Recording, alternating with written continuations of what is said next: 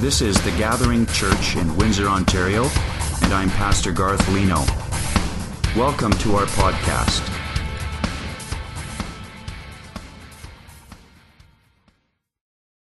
Today we celebrate because Jesus is risen. You can't help but wonder, though,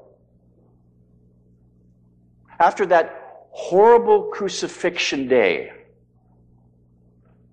you can't help but wonder if the hearts of the disciples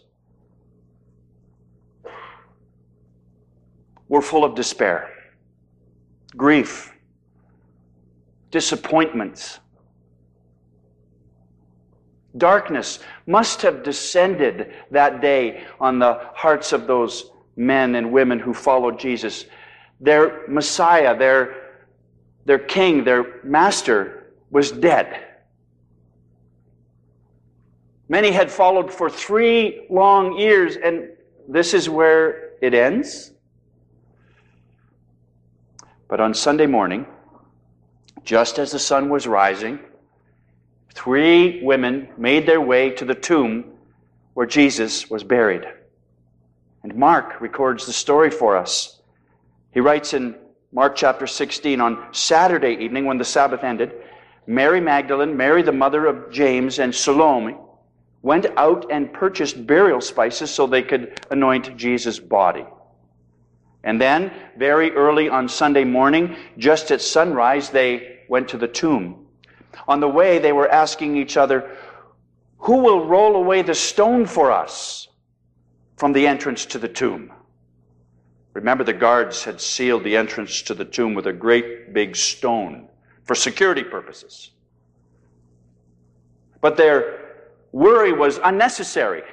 They worried unnecessarily because when they arrived at the tomb, the stone had been rolled back and there was an angel sitting on it.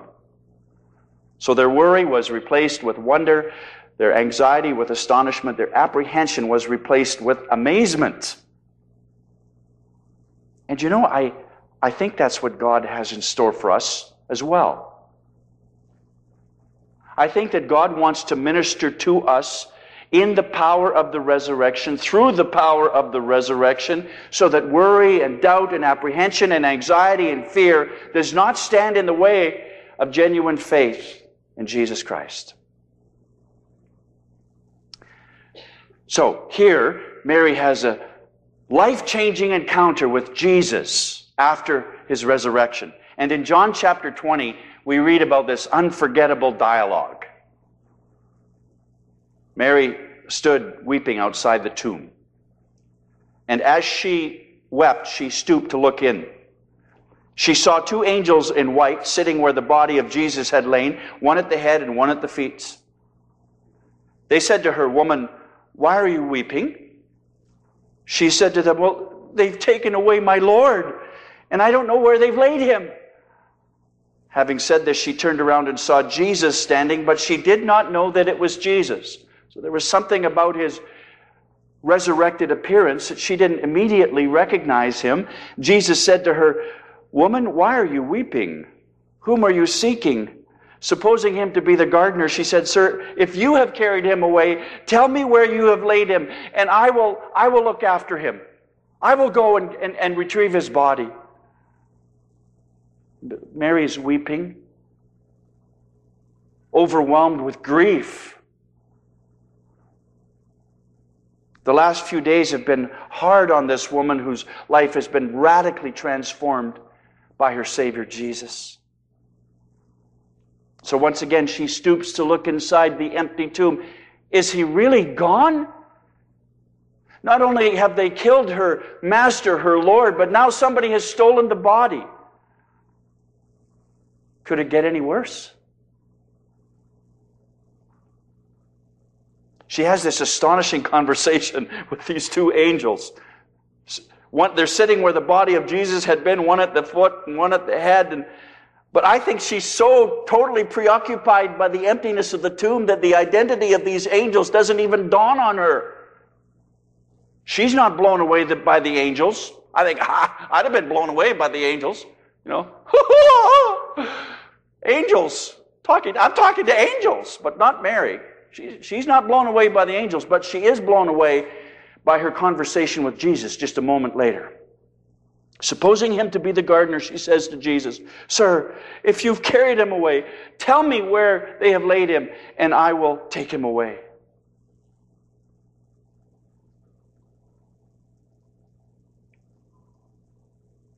And then he called her by name.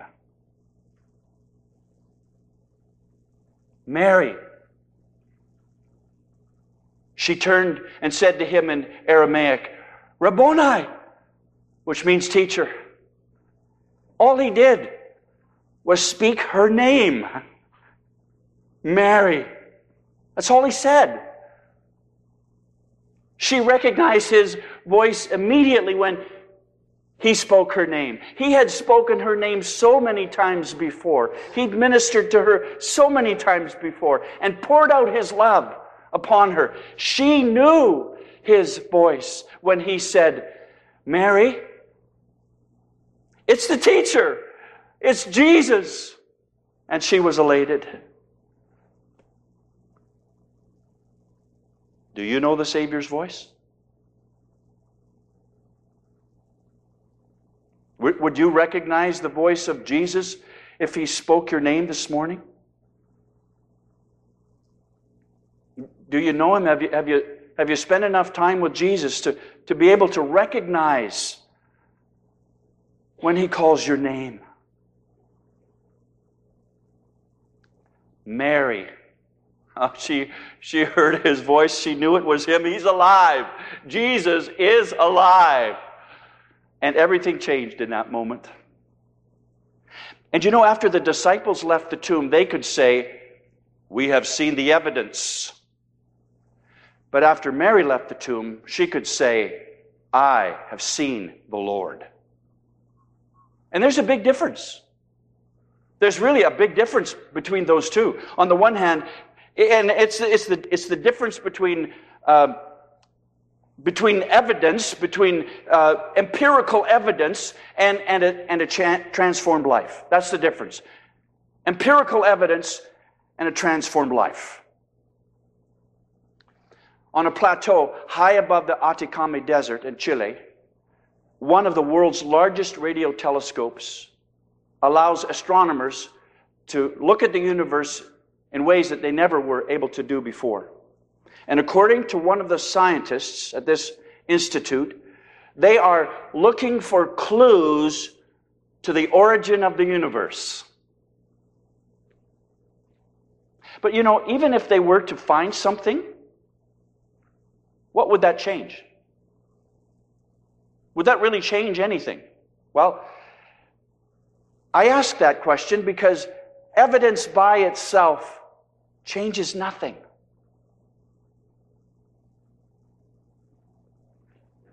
A lot of people consent to the evidence of the crucifixion of Jesus and the resurrection of Jesus. They give assent to those historical facts, but it doesn't change their lives. The evidence really doesn't change people. Their lives are untouched, unaffected. Their lives are unmoved because they never add repentance and faith to the evidence. The evidence of the bodily resurrection of Jesus Christ from the grave is abundant and overwhelming. I mean, it fills libraries. The evidence for the historical Jesus and the resurrection of Jesus from the dead. But the evidence itself doesn't save you. The evidence does not change your life. If we don't respond to the evidence of the resurrection of Jesus from the grave with repentance and faith, no change occurs. No transformation happens. It just remains evidence. You know, one of the most outstanding examples of this is Peter. Remember Peter? He's the guy who denies the Lord Jesus Christ 3 times before the rooster crows. 3 times. He's a betrayer. He's a coward. He's a turncoat. That's who he is. And yet, when the barriers of denial and remorse had finally been broken down in his own life, in his own heart, when grace gave Peter a brand new start, when forgiveness finally forced fear out the front door, then Peter became the first spokesman of the resurrection to the rest of the world. Talk about transformation. Remember his words, Acts chapter 2? He says, "People of Israel, listen. God publicly endorsed Jesus the Nazarene by doing powerful miracles, wonders, and signs through him, as you well know. But God knew what would happen," he said. And his prearranged plan was carried out when Jesus was betrayed. With the help of lawless Gentiles, you nailed him to a cross and killed him. But God released him from the horrors of death and raised him back to life, for death could not keep him in its grip. Down to verse 32. God raised Jesus from the dead, and we are all witnesses of this. So, let everyone in Israel know for certain, let everyone in Windsor, Essex know for certain that God has made this Jesus, whom you crucified, to be both Lord and Messiah. Thanks be to God. I mean, Peter's life had been radically transformed, radically changed. And it was the power of the resurrection that made that change possible. It was when Peter fully realized that Jesus Christ had not only died and was buried, but came out of the grave alive on the third day, it changed his life. He used to be this brash young fisherman, sticking one foot and then the second one in his mouth all the time. Then he started following Jesus. And then he believed in Jesus. And then the Holy Spirit moved into his life, and he is now a changed man. And all of this transformation is possible because of the resurrection of Jesus Christ and the resurrection power of Jesus that was at work in his life to change him from the inside out. The resurrection of Jesus was the turning point for Peter. The resurrection of Jesus Christ was the turning point for me and for many of you in this room today, because the gospel changes everything.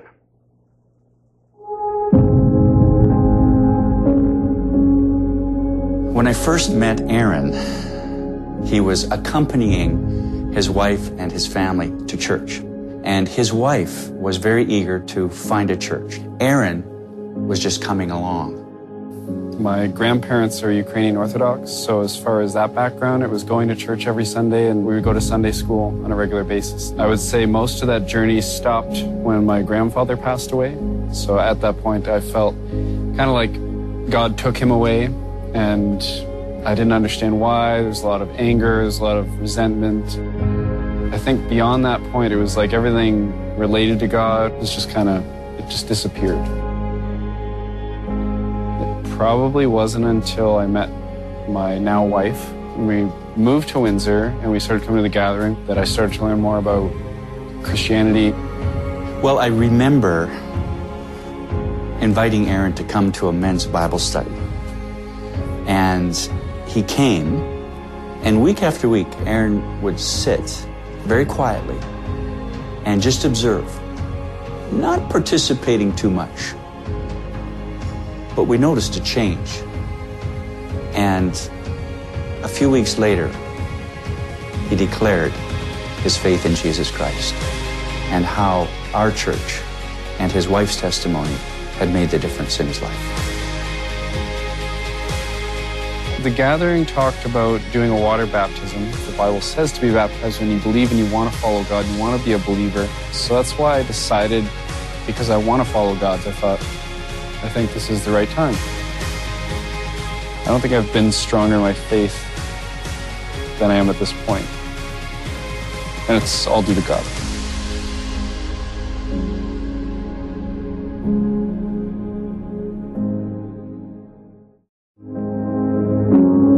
So the transformation that took place in Aaron's life was because Jesus came out of the grave alive and gave that power. Gave that power as a gift. The fact that Aaron's life has changed so dramatically is just another proof positive of the resurrection of Jesus Christ from the dead. As Peter would go on to say in 1 Peter chapter 1, "Blessed be the God and Father of our Lord Jesus Christ. According to His great mercy, He has caused us to be born again to a living hope through the resurrection of Jesus Christ from the dead." So you see, the resurrection of Jesus makes it possible for us to enter into new life, to receive this living hope, to be born again by the Spirit of God, to be forgiven for our sins, to have brand new hope and a brand new beginning, all because of the resurrection. Paul would go on to say in Romans chapter 4 that the resurrection is also connected to our justification. Justification in the Bible is this declaration by God that we are declared righteous. We're righteous before God through faith in Jesus Christ. How is that possible? Because of the resurrection of Jesus. Jesus was delivered up for our trespasses. See, we should have been delivered up. We should have been the ones who paid the price, but Jesus stepped in and paid the price for us. He was delivered up for our trespasses and then raised for our justification. So the justification, the new birth that we experience is intimately linked to the resurrection of Jesus from the dead. And I also believe that the resurrection of Jesus is the source of any spiritual desire that we may express, any spiritual desire that we may have in our hearts. And I look at this passage from Philippians chapter 3, where Paul writes, as a believer already in Jesus, he says, everything in my life is worthless compared with the infinite value of knowing Jesus my Lord. Knowing Jesus has infinite value to Paul. Infinite value. I assure you, my bank account does not have infinite value. My RRSP portfolio, nothing infinite about that. Knowing Jesus Christ has infinite value, he says, and I want to know Christ. I want to know Him. And I want to experience the mighty power that raised Him from the dead. I want to know Jesus.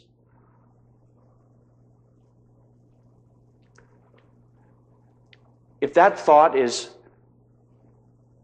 percolating in your heart and mind this morning, then I want to introduce you to Jesus.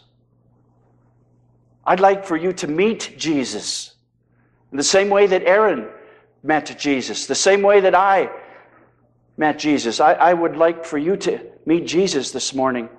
If there's any sort of desire in your heart, I want to know Him. A lady said to me not too long ago, in reference to another gal who comes to our church, she said, when I first met her, I thought she was a little bit strange because people today don't love other people the way she loves me. She really cares about me. And I thought to myself, I would really like to have what she has. Whatever that is, I want some of that. You know what that is? That's Jesus. That's the resurrection power of Jesus in this other woman's life. It's attractive. It draws people.